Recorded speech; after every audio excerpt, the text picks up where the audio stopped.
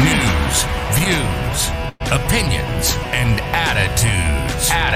There's actually intriguing talk. You know, they talk about the news. And you have to respect them for that.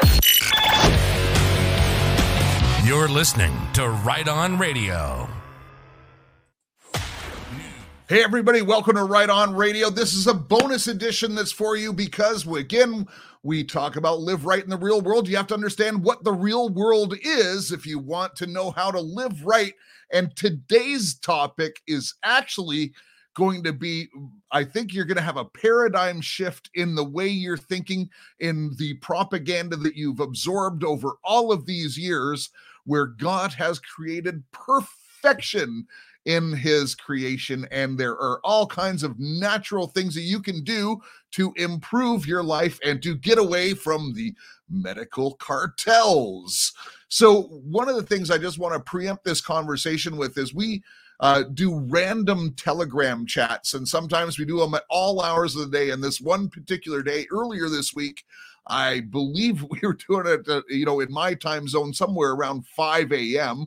So, of course, we had people on from Australia and from Ireland and from all around the globe and from Italy or just outside of Italy. I got to qualify that a little bit more.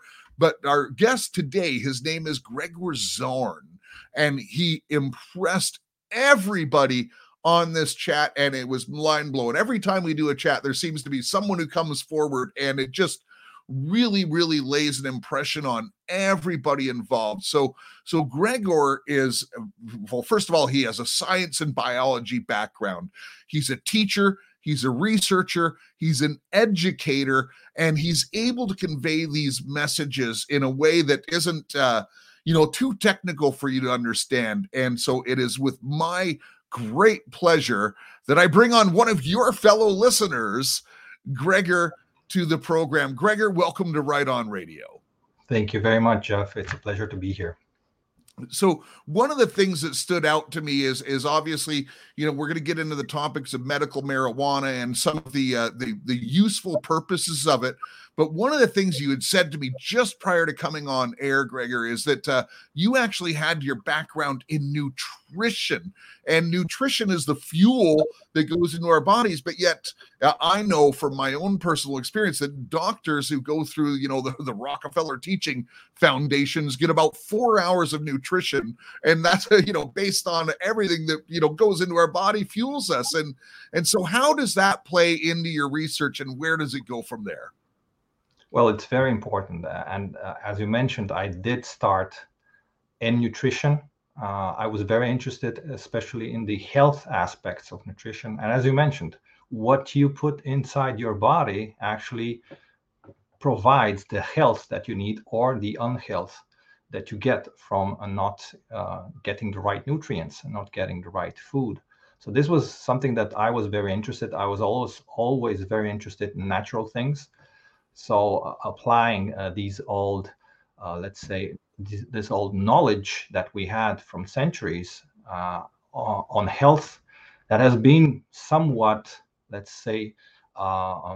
banished in a sense with this new, more, pharma-based research that has come. And it's actually very interesting because nutrition is, in my opinion, the number one aspect of health. It's just logical. What you intake into your body provides you with the nutrients and everything your body needs to work properly. If you don't have, your body does not work properly. And there can be issues, of course, and this causes diseases, this causes all kinds of medical conditions and syndromes. And the problem is, of course, with the food. Everybody's talking about what you should eat and what are the compositions of this food. But one of the important aspects is also how it is grown. So where does it come from? It's not only about, eating more vegetables and fruit. Where do these vegetables come from? How are they grown? Are pesticides being used? And so on. And also with the meat. How is this meat being grown? How are these animals being grown? Are they being fed which type of food? Are they being, jabbed with different substances? Are they being also given hormones for their growth and so on? And everything that they're given, of course, comes into your body when you consume this food, and this has effects on your health. So it's an important aspect that is being just marginalized in our very fast society right now, where so much time is allocated to other things, whereas for food, we're getting less and less time and eating faster and doing it in just 10 minutes and not really thinking about what we are putting into our bodies. And there is a depletion also of the food that we are actually buying and is provided, let's say, in supermarkets and stores, because it is grown also in this fast new world without actually achieving the nutritional aspects that it should have. We know that fruits and vegetables oftentimes are picked when they're green, so they don't have the time to develop and to, let's say, produce all of these nutrients that our body actually needs. So getting the proper ripening cycle with the sunlight and everything, because they're essentially becoming ripe inside the back of a truck. Exactly. They're artificially being ripened. And this is, of course, due to globalization, due to the fact that the majority of the foods are not locally grown, they're just imported. This is, of course, economics of mass consumption and so on. So, one of the things that is important is buying always locally, if you can, and seasonal food. That is the best choice, because if it's seasonal, there is an overabundance of that food. And if it's local, there is a bigger chance that it has been grown, of course, in a more natural way. And choosing ecologically grown, let's say, foods, that's very important. I think the more we go back to nature, the more we have from nature, I think. So this is very important. And there is, of course, this notion that foods are not enough, especially in this day and age. We do need supplements. I think it's very, very difficult to achieve the whole nutritional aspect, all the nutrients that you need, all the vitamins, all the minerals, antioxidants, and so on, that you actually need just with food. Especially the more food is prepared, the less you need to do when you buy it to consume it, the more I think it's depleted in a nutritional sense. So the more. So let me ask you a couple questions there, because obviously, I think God created a perfect environment, but God, now we live in atmospheres where we're under fluorescent lights, where we're in these different areas like that are not natural. We're in a man-made, sort of utopia. But just based on your science and biological researches, and not to get too deep in it, but all of these foods are basically come from one company. They're putting the hormones in, as you said, they're pre-ripening, they're doing all these things, and some of it is just practicality, logistics, and that, and ensuring profitability obviously comes into it in the farms. But what are the effects on the human body if you eat these fast foods with these hormones and things like that? What starts to happen in the human body? Well, there are a lot of issues, of course. The first thing is that you get a lot of calories, but you do not get the nutrients. Now, our body needs nutrients. It needs the vitamins. These are essential compounds that we do not produce. So our body can make them by themselves. So we need to have them from food. And with these new fast foods, their nutritional value is very, very low. And you get satiated. Well, you get full in a sense, but your body does not get the nutrients it needs to work properly, and that's an issue. That's a big issue. And we get a lot of calories, a lot of energy, and that's the other issue, because our bodies in this lifestyle that we have, the majority of us, it's more or less sedentary. We don't have enough physical activity to burn off all of these calories, so they start accumulating. And the problem is also the types, let's say, of fats that we consume, the types of sugars that we consume.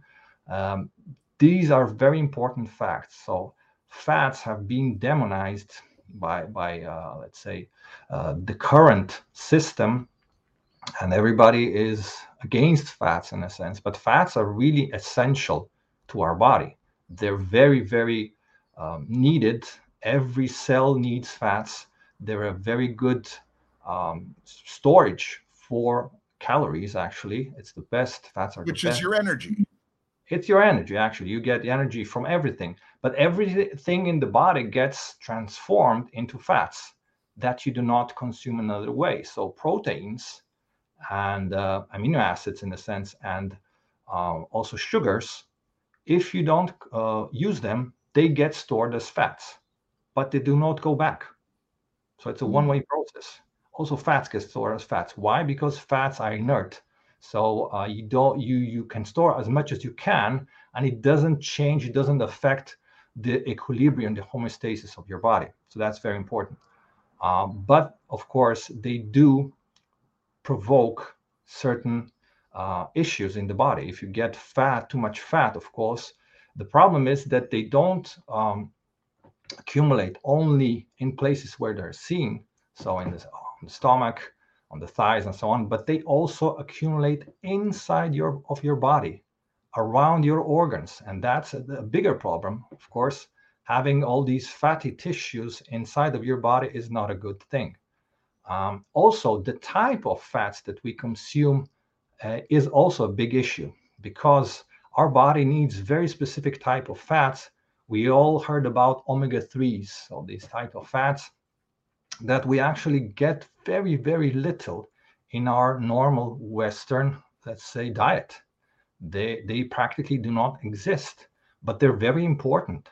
They're very important for our bodies. And we get a whole lot of other fats, the omega-6s, and the ratio of these two types of fats should be somewhere between 1:1 to 1:4 of omega-3s to omega-6s. But the ratio is totally, it's like a 20:1 or even 200:1 of omega-6s compared to omega-3s.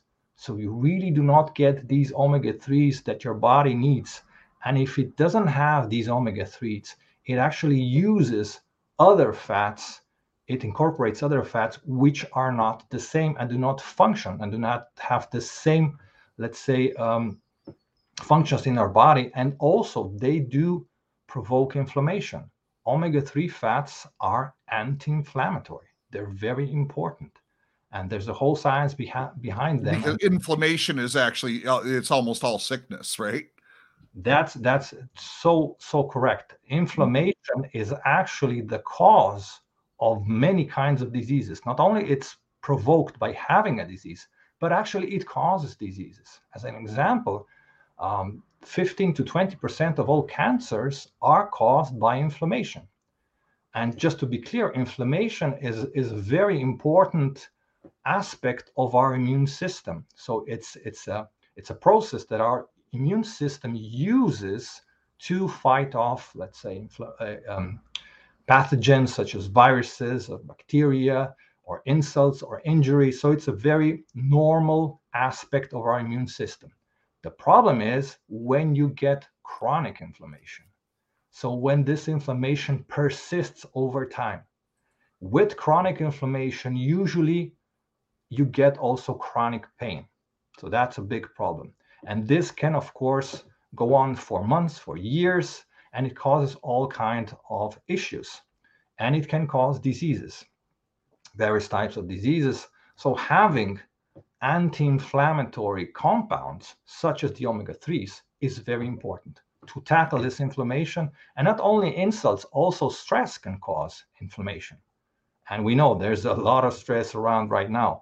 So having all these types of molecules and compounds that can reduce inflammation is very important. And here we can tie into cannabinoids. So actually, so let me just say something before you do, because I just to kind of summarize what you were saying about nutrition, and it's very important for us to do as much locally sourced as possible. But in the Western society, let's face it, it's not that easy, and to replace 100% of our diet with all natural. So what happens is pretty much the world's food supply is coming from one company that's engineering everything. And on this show, obviously, we dig a little bit deeper into things, and really what it comes down to is problem, reaction, solution. And so they've created the problem. It's creating this inflammation in you. You're getting the wrong fats, which are making you gain weight. We're putting more things on your heart like this. It just attacks your body, and your skin even, gets out of the right way that it should be. And, you're more susceptible to the sun. That goes so deep. It attacks us on every single level. And so the reaction is that you have a negative reaction to it. And the solution has always been going to your traditional medical things, which most people go to first. And one of the things that is a major point that we want to cover today is perhaps you don't go that way first. We're not against going to a doctor. Doctors are smart. Most of them care, I would say. But sometimes you should really go to the natural solution first. And I have firsthand testimony of members of my family who cannabinoids have really made a difference and actually given them life where the medical medicines were taking away their life. So that's why we want to bring this topic to you, is so you can look at this first and then, the other traditional way as a secondary. So go ahead. Let's start on the cannabinoids.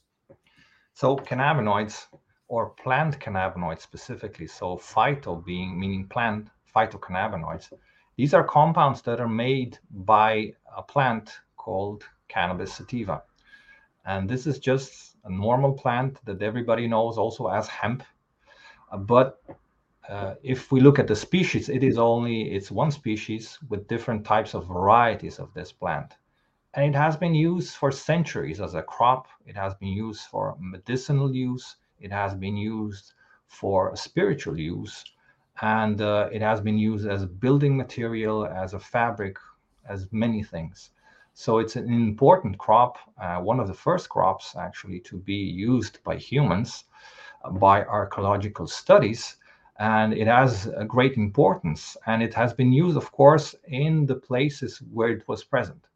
So it originated in the Tibetan plateau, so in Central or Eastern Asia. That's the birthplace of this plant. And then it went all over the world. But in the ancient cultures where this plant was present, so in India, in China, in Assyria, and other countries, in Afghanistan, it was actually used for medicinal use. And this is one of the fields that most interests me, is the medicinal use of cannabis and cannabinoids. And it goes back, as I said, centuries ago. The first written use of medical cannabis actually comes from China, so where it originated, and then it expanded all over the world. It came to the Western world via doctors who were actually studying in India. So English doctors, they were studying in India, and they saw that the locals were using this plant and various applications of this plant, various compounds, for medicinal use. And they brought it back to England. And an Irish doctor, Dr. William O'Shaughnessy, who is, let's say, one of the first who used it and actually wrote about it in England. And he treated a lot of symptoms.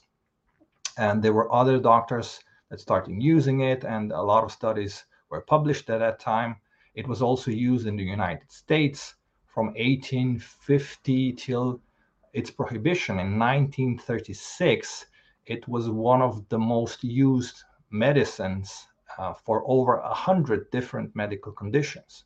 So what was the reason why they did prohibition on it? That's a very good question. Everybody says it's because cannabis, we all know, has a compound that causes intoxication, that causes the so-called high effect. So this compound is delta-9 tetrahydrocannabinol. So for short, it's THC. So THC was the main, let's say, culprit that they wanted to use because it had an intoxicating effect. And there was, again, a very, very well organized and funded campaign to demonize practically this plant. And it was actually called the devil's weed. And they had a very, very successful campaign where they use racism and they use all these fears, all these, again, manipulations were used by people who wanted to prohibit this plant. And they did. They actually did. With the Marijuana Tax Act in 1936, they prohibited, they made it impossible to grow. But it wasn't actually because of the THC or the intoxication that it caused. It was because of the plant. So hemp, as I mentioned, has many uses. It's a very, very interesting crop, and you can make more than 25,000 different products from this plant. It's the fastest replenishing crop that I know of. Yeah, it grows very fast. Even I think bamboo is faster, but it grows literally. You can see it growing every day. In a sense, it's an extraordinary plant in a sense because you can use every single part of it, and the pulp inside you can make the cellulose. You can make actually plastic, bioplastic. So that's imagine, the big one. Yeah, that's the big one, of course. You can make just about anything from it, and it's biodegradable. That's another important fact. So also the fibers, they're incredibly useful. They're resistant to molds. They're resistant to fire. They're the best insulator. They keep you warm in the wintertime, cool in the summer. And so it has extraordinary use. And the logic at that time was that they wanted to use this crop. So they wanted to give the farmers the opportunity of growing this crop for the industry to then make different products. But there was a problem, of course, and it was the oil industry. The oil industry at that time started producing all of these synthetic products made from different parts of the oil. So cannabis was a big, or hemp in a sense, was a big problem. Also, on the same, let's say, hectare of land where you grow trees, you can produce 4 times more paper from cannabis than from trees. So it's, again, very useful plant, but it was a problem because all of these people invested a lot and they had investments from bankers in this new industry. And cannabis was deemed as the $1 million crop. But so it had to be taken out, literally. And they did it, as I said, with this campaign. It was called Reefer Madness, where they invented all of these allegations that cannabis causes this and that people go crazy when they use it, that they become just want to kill other people, that their sex goes up, all of these wonderful things. And of course, they used the racist card. They were very intelligent. They were saying that, white women, when they use reefer, so to speak, so cannabis, they want to have sex with other races, right? In the sense, with Filipinos, with Mexicans, and so on. So again, they touched all of these fears that the white majority, in a sense, at that time had, and they were very successful. Plus, they invented this new name. They called it marijuana. So everybody knew about hemp. It was a crop.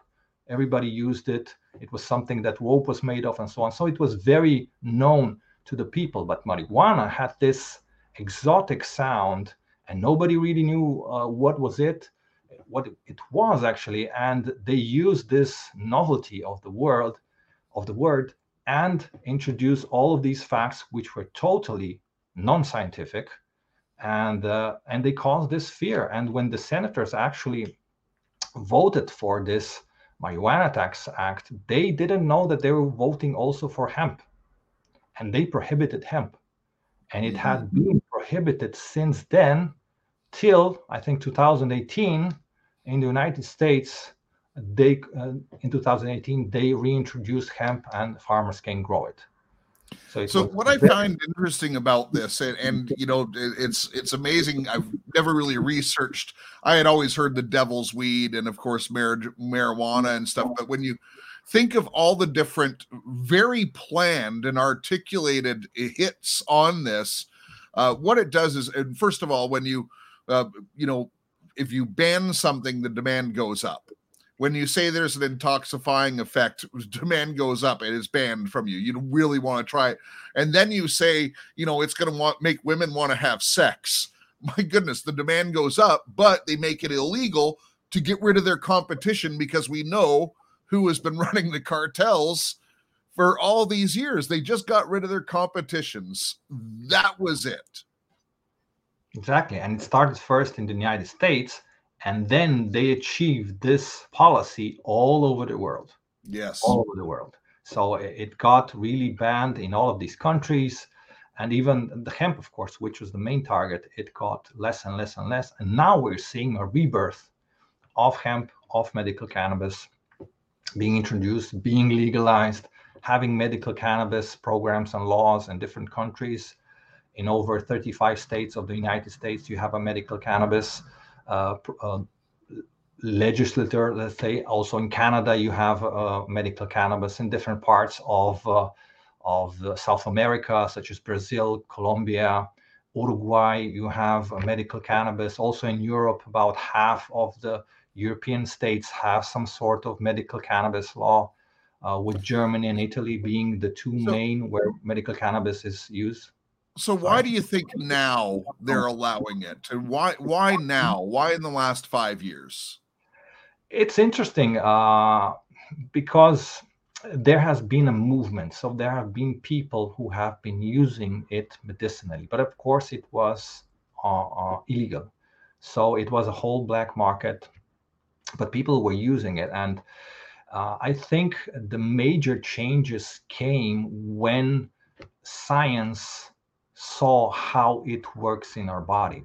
So one of the big issues of medical cannabis and cannabinoids, the compounds that it makes, was that they didn't really understand how it works.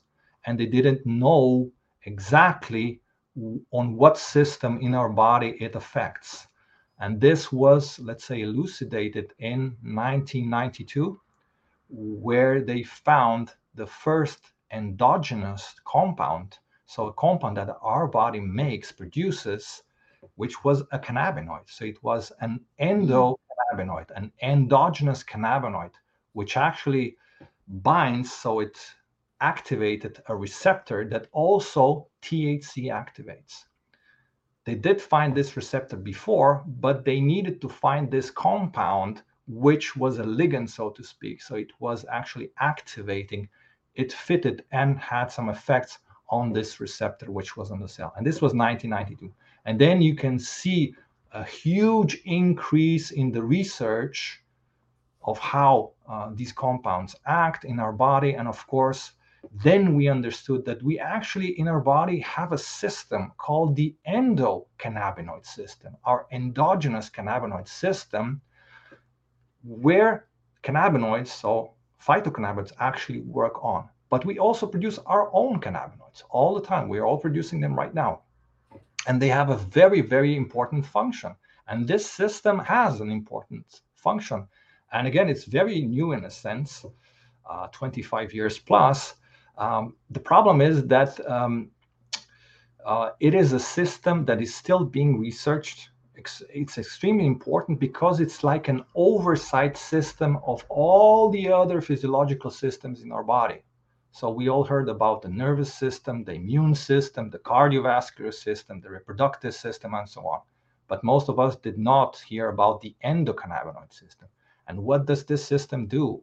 It actually monitors all the other systems and it provides balance to the body.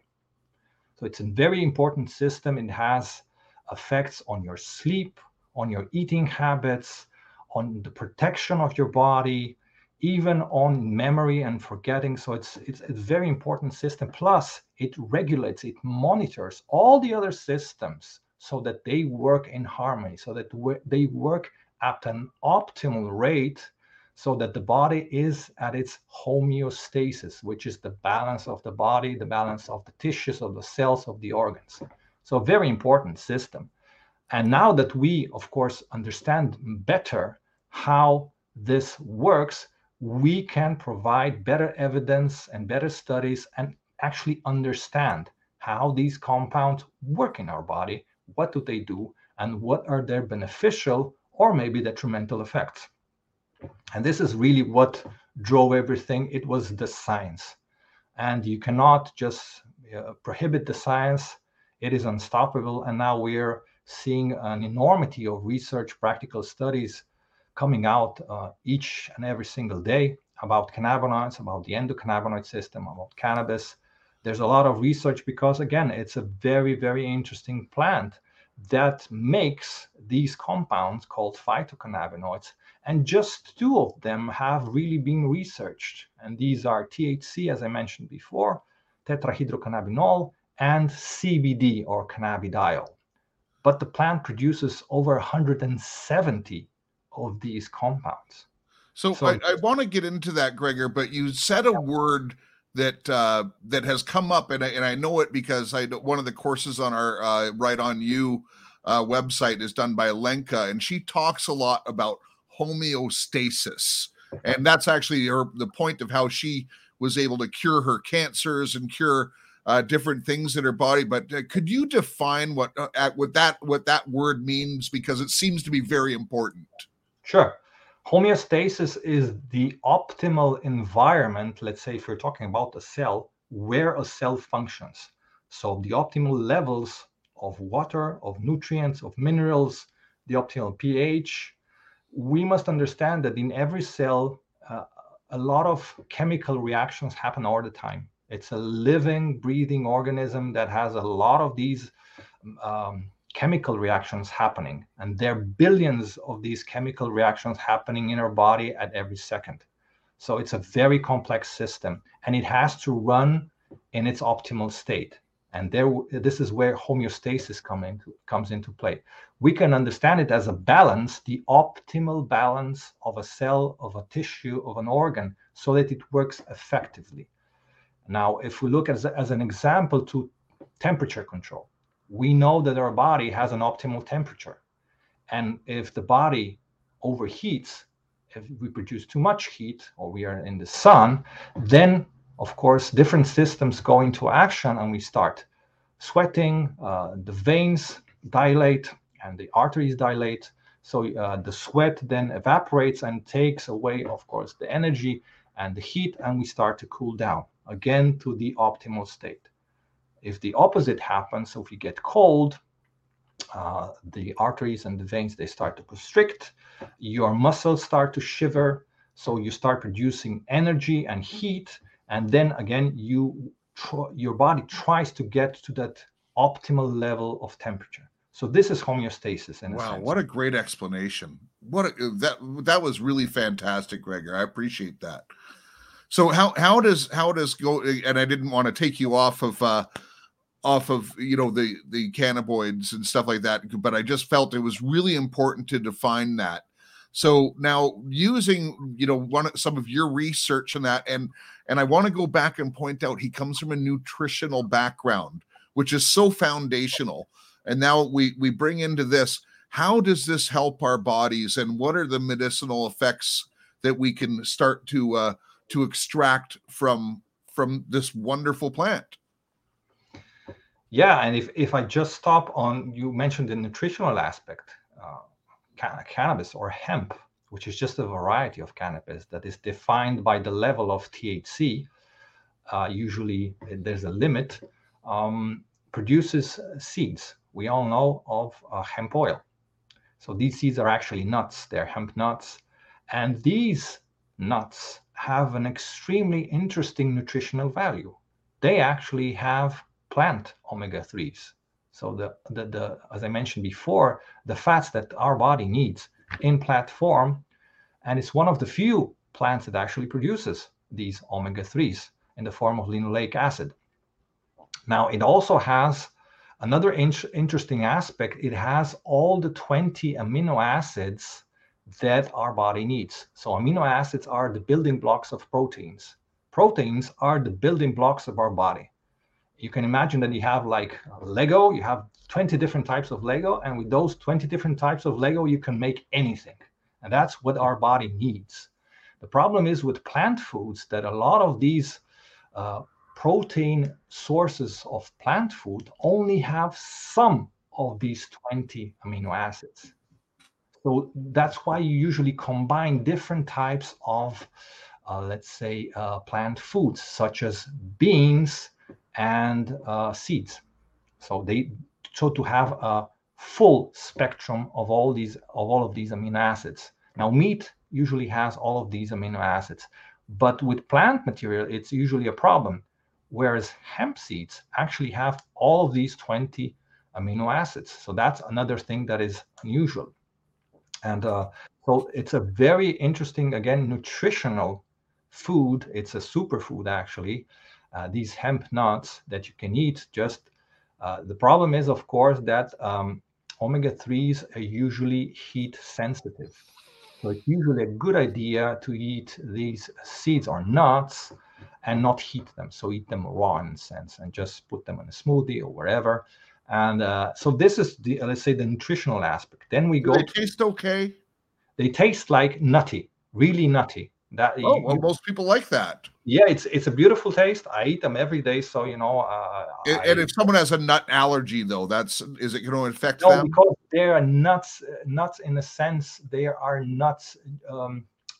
Speaking from a botanical point of view, they look like seeds. They don't have anything with nuts. They just have the nutty taste. They do have the nutty taste, and they have the outer shell, and they have the inner core.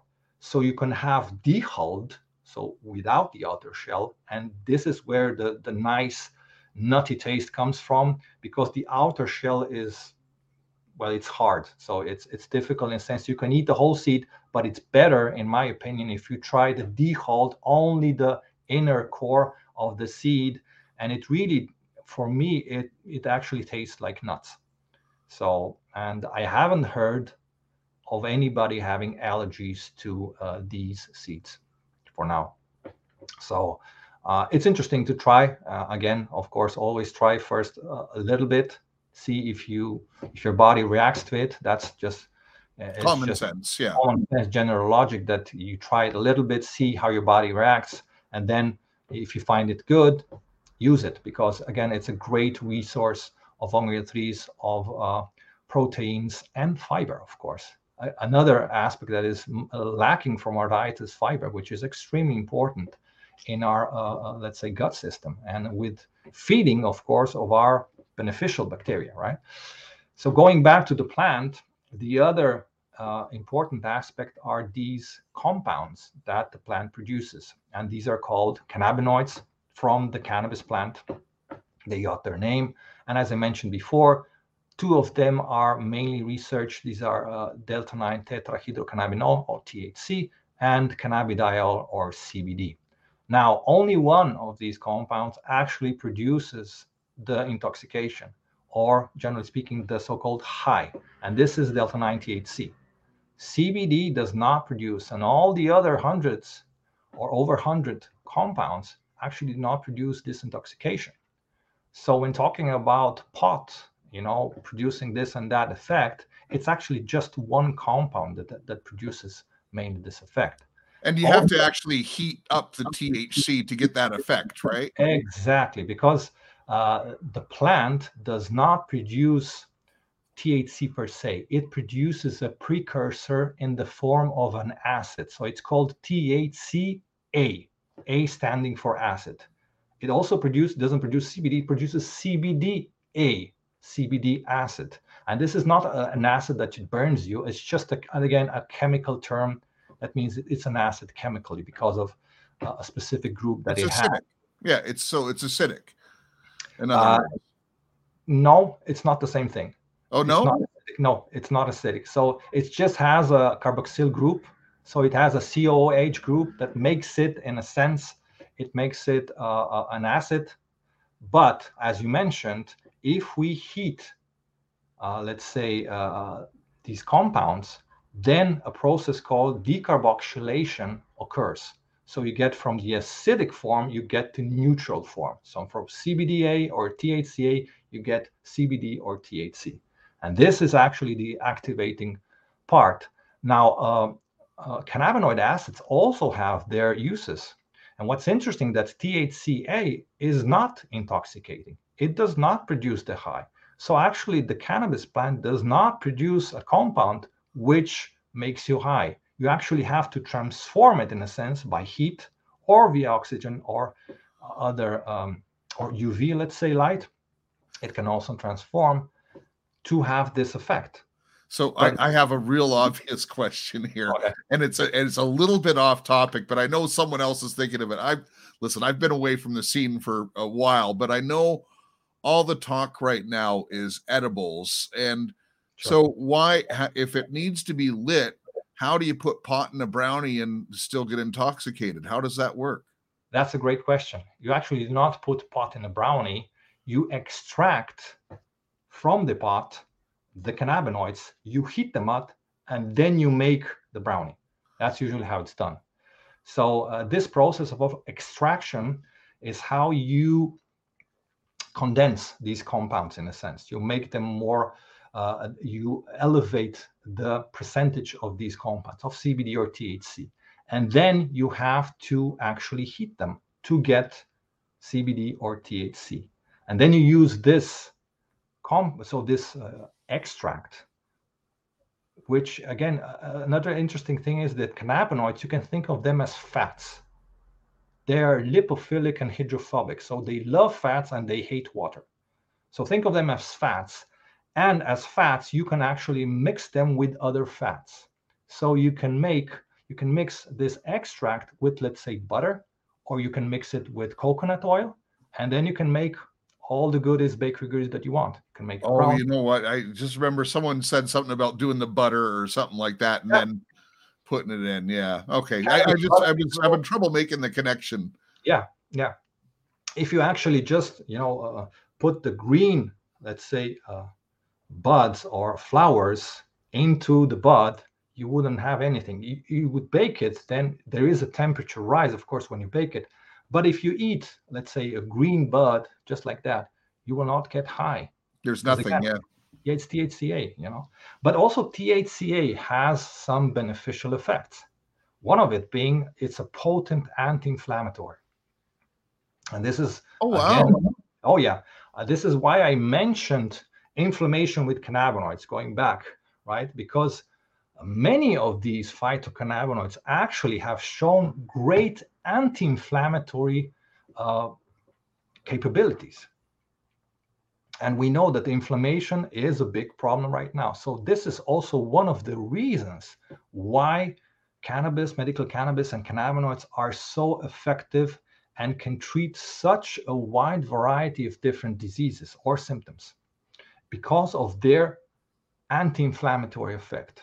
And again, we mentioned before, a lot of these diseases, even Alzheimer's and Parkinson's disease, are based with chronic inflammation. And chronic inflammation is a big, big factor in our time. As I mentioned before, even stress can cause inflammation. So anything, again, that is anti-inflammatory is good, in a sense, to take in your body to reduce this stress, this inflammatory process in your body, which can cause a lot of damage. And cannabinoids do cause this. Another thing that is also interesting, let's say with THC and CBD, that they also act as antioxidants. And this is another big word that you hear all the time. Of course, antioxidants are also good for your body. And CBD, let's say, has the same oxidative capabilities as vitamin A or E. So it's an antioxidant. And this, again, helps your body and your immune system get rid of these free radicals that are extremely reactive, and they can cause damage in your body. So having an antioxidant reduces it, inhibits these oxidants from doing damage in your body. That's another aspect. And building up the immune system has probably never been more important than living in 2021 going into 2022. Very important, exactly. Not only building your immune system, but helping your immune system in a sense that you actually help it to reduce its burden. That's why we take vitamin C. It's also an antioxidant, and it has important function in our body. And this is helping the immune system not to work so much or to focus on other things, such as getting rid of bacteria, getting rid of cancer cells, getting rid of pathogenic viruses, and so on. So again, these are all helping things that you can do to help your body be more effective and help your immune system work better. And of course, there are things that your immune system needs to work. And such a thing is vitamin D. And this, again, is a very popular topic right now, because without vitamin D3, your immune system cannot work properly. And that sunlight essentially is probably the most natural source. Exactly. But people work in cubicles and people work in different areas where they don't get the sun. Exactly. Your skin has to be exposed for a certain time to the sun to produce the vitamin D. So there's a catch. It's not only being outside and breathe fresh air. No. Your skin has to be exposed. And that produces the vitamin D. And the majority, also studies right now, are showing that a majority of people who are hospitalized, especially the elderly, and as you mentioned, these people do not see the sun for enough time to actually produce vitamin D3. They do not get it from food, so they are vitamin D deficient. And this is a big problem. And of course, this is where, if you do not get it from food, you have to take something else.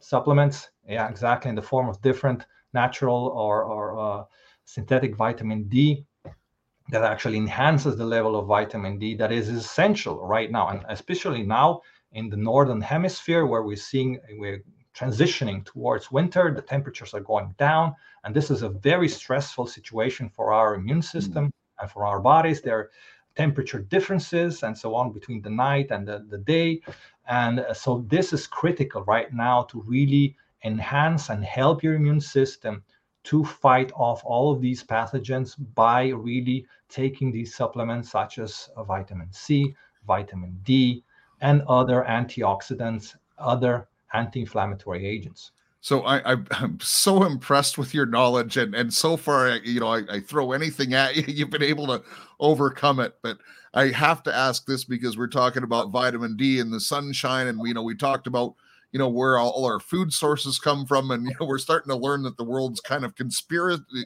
conspiring against us in many ways.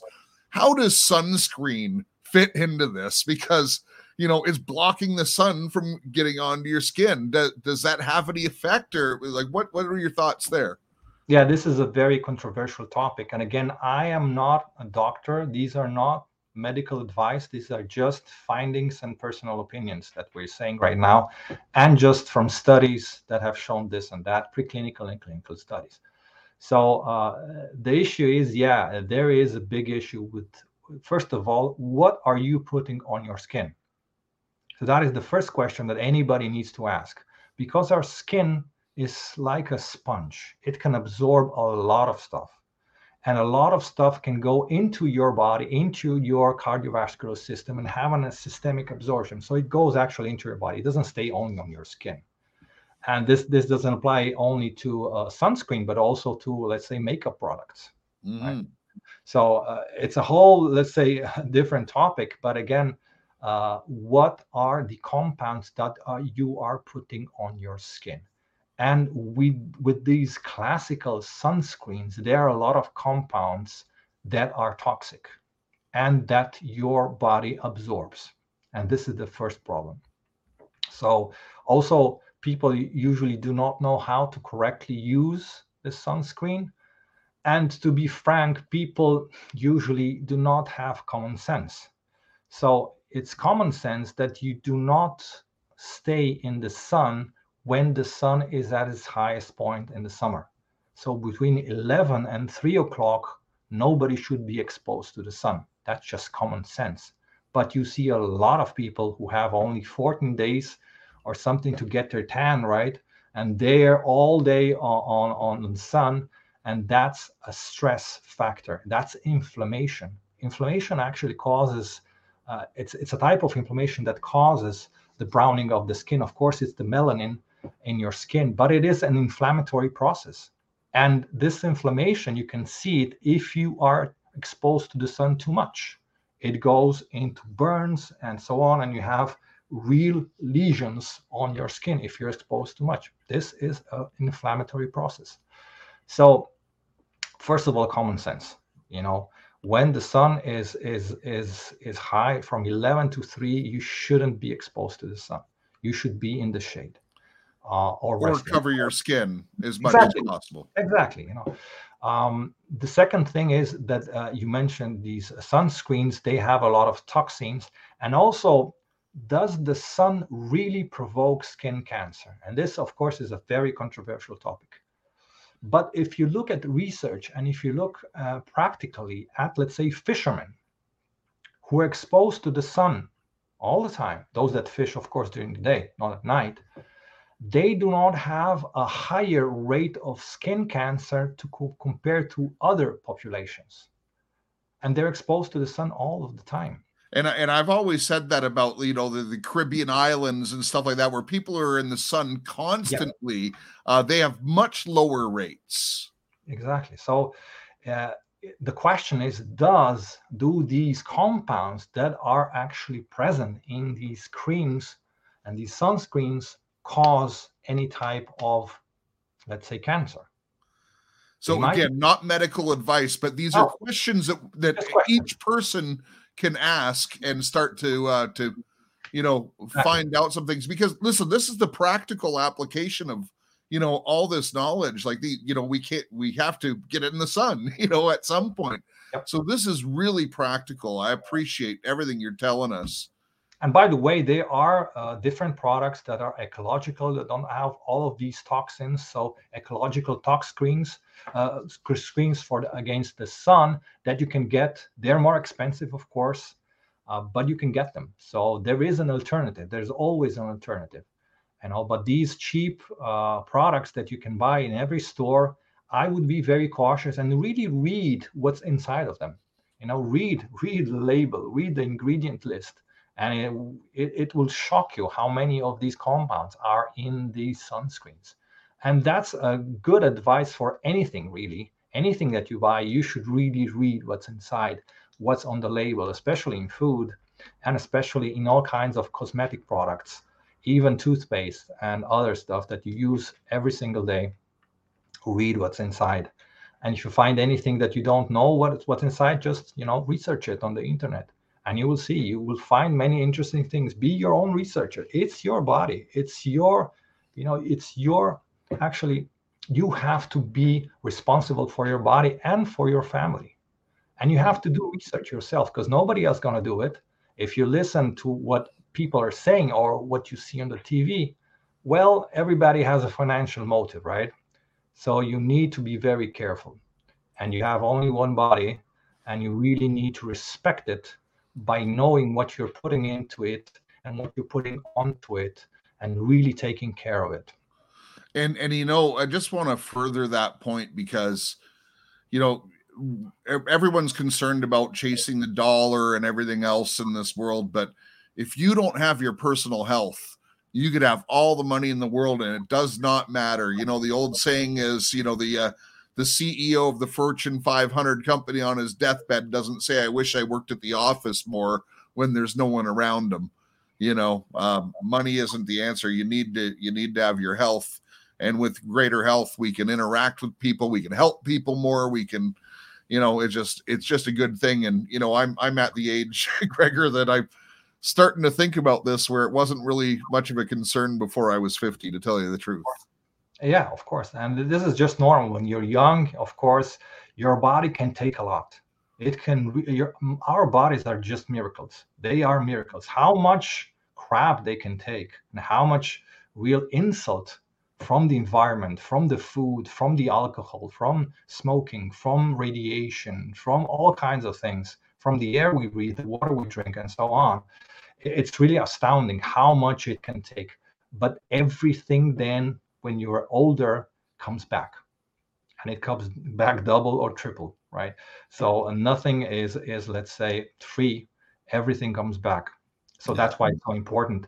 But there are ways that, again, you can recuperate, not fully, but you know, it's never too late. That's what I'm saying. It's never too late. And also there's this notion that the older you are, I don't need food, I'm old and so on, I don't need all of these vitamins. No, you need more of them. You know why? Because your body isn't as efficient as it was when you were young. It doesn't metabolize everything. It doesn't absorb things that you should be absorbing. So it's even more important that you eat better and you have all the supplements that you need and so on. So there is no excuse, actually. And it's never too late, in my opinion. You can always change. There are consequences if you smoke, if you drink, if you do this and that, of course. But you can always help your body manage these symptoms and these consequences by providing it with the nutrients, with the stuff it needs to work properly. And that's the whole thing. And of course, with cannabinoids, we can actually help in reducing some of the symptoms that many of us have as we get older. And especially inflammation, as I mentioned. And the other important aspect is pain. Chronic pain is a major aspect. Many people in the world are suffering from chronic pain, and some of them are suffering 24 hours a day. Imagine a pain level of 9 or 10 from 1 to 10, and they're suffering with this pain all of the time. And this is where, again, cannabinoids are very interesting in how they can help, because they can reduce this pain sensation without having the side effects that conventional medications usually have. So if we compare cannabinoids with opioids, which are the major, let's say, compounds that are used for the reduction of pain, we know that opioids have severe side effects. Mm-hmm. They can also cause death, and they can cause addiction. So, and it's interesting that studies have shown that opioids were never meant to be used for chronic pain treatment. They're very effective in acute pain, and they work very fine.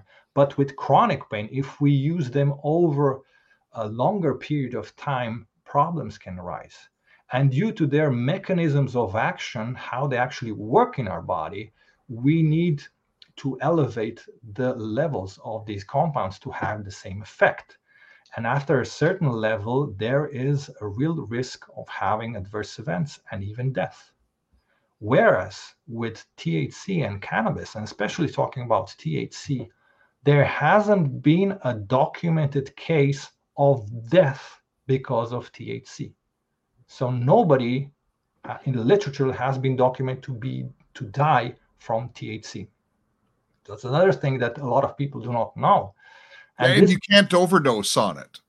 That's what I'm talking about. You cannot overdose it. Well, you can overdose in the sense that you can have a really, really bad, let's say, sensation and feeling, and taking too much is not good, but you will not die from it. You might feel that you are dying, really, but you will not die for it. And this is interesting. Why? Because in our brain, we have a region where it's the Pribotzinger complex, where we have these centers for breathing.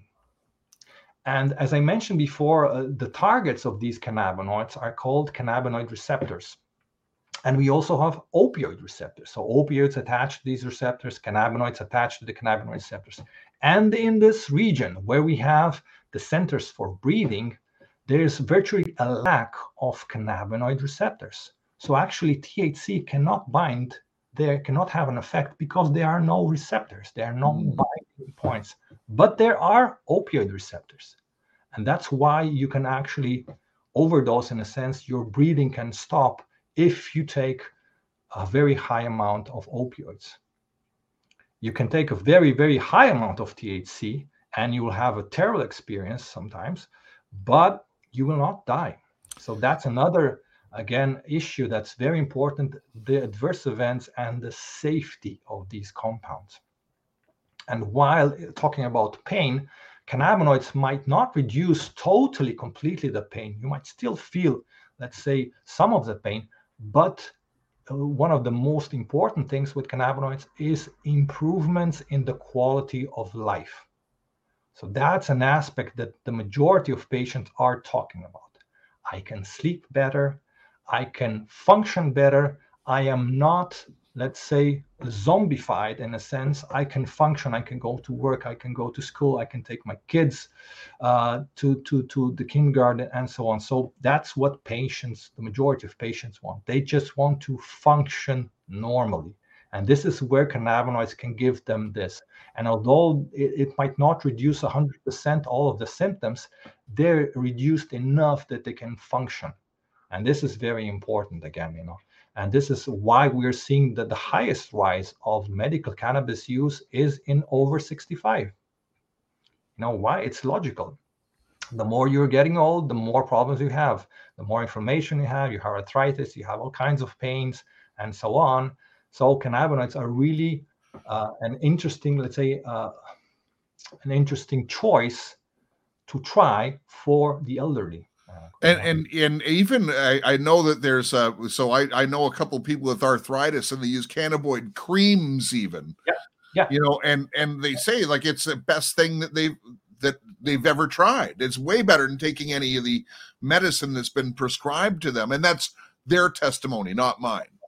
Yes, and I too agree. I've heard, and the interesting thing about applying cannabinoids topically, so on the surface, on the skin, is that you can see, or you can perceive the effects very quickly. You can feel the effects very quickly.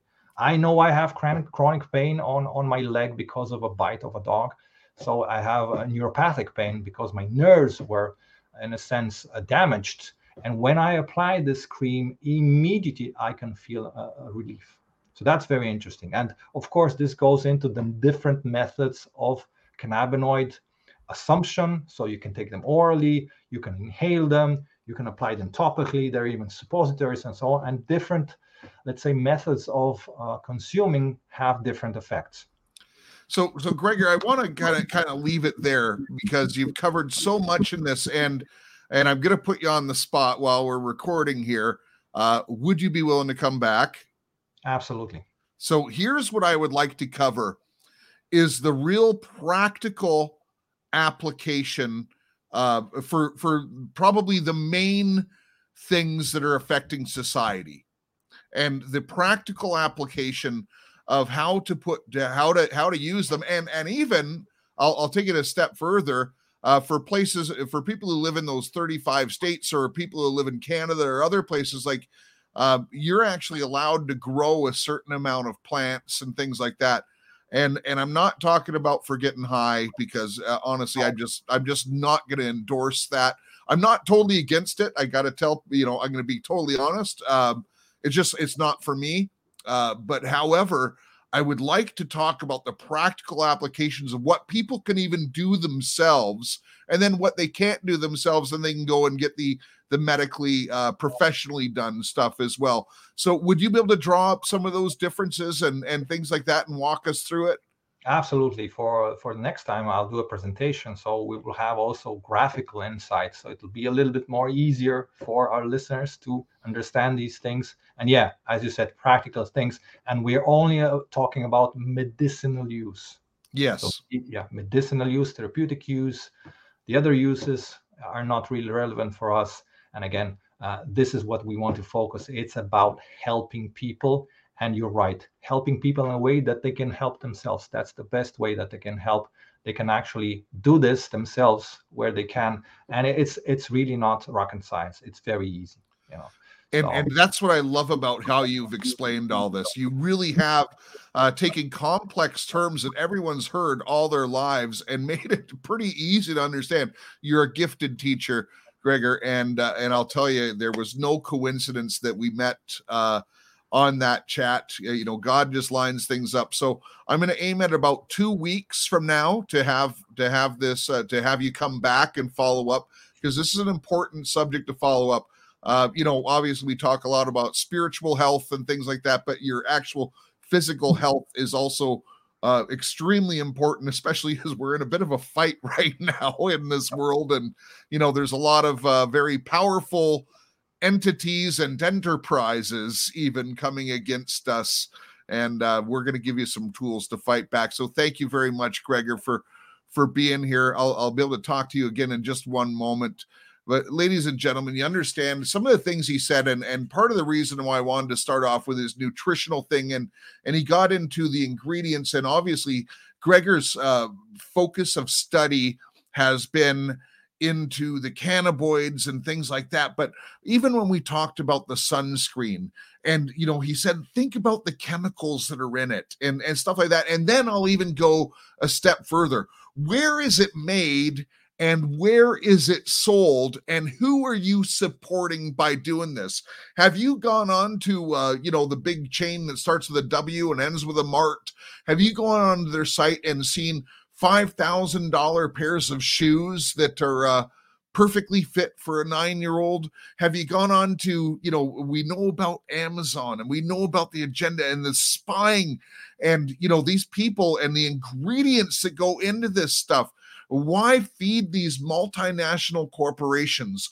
Why feed the places that come up with these ingredients? And we want to get back more to nature.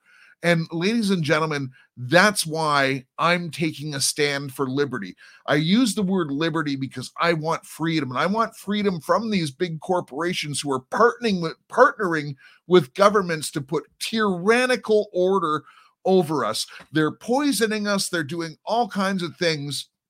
So by going to My Liberty Stand, listen, we're going to go to a family-owned, low, very easy. We're going to go direct shopping, all natural ingredients, made in the USA, made in Canada, available worldwide or in most developed countries. And by the way, all we're doing is we're taking your shopping habit, the stuff you're already buying. We're not talking about you buying things that you don't need. Like, you probably use toothpaste. Why not use an all natural one? But they're superior products and they're at the same price. So go to My Liberty Stand, and when you go there, someone from our audience who's actually already been trained and already going in and already experiencing how great these products are and how great the program is, and it can really benefit you and your family. So just sign up for My Liberty Stand, and one of your fellow listeners to Right On Radio is going to take you for a tour of the store. And look, there's no pressure, there's no sales. I want to be very clear. These are fellow listeners. They're not professional salespeople or anything like that. It's just like, here's what we're doing. And by the way, when we come together in our togetherness, we actually can make a pretty big impact. Listen, we're 50,000 strong in the Right On Radio family right now. But and then you add your friends and other people that you can convert. They don't have to be into God. They don't have to be into this. They just have to maybe love their country and stop wanting to poison their family. It's really that simple. It's not going to cost more. It's more convenient for just about everyone. So go to mylibertystand.com. Put down your name and number, and one of our fellow listeners is going to contact you. So listen, thank you for being with us, and thank you again for Gregor. Oh my goodness, what a wonderful, wonderful interview. He is a wealth of information. He's a gifted teacher, and we're going to have him back real soon because there's so much more to get out of him and to help you and your family.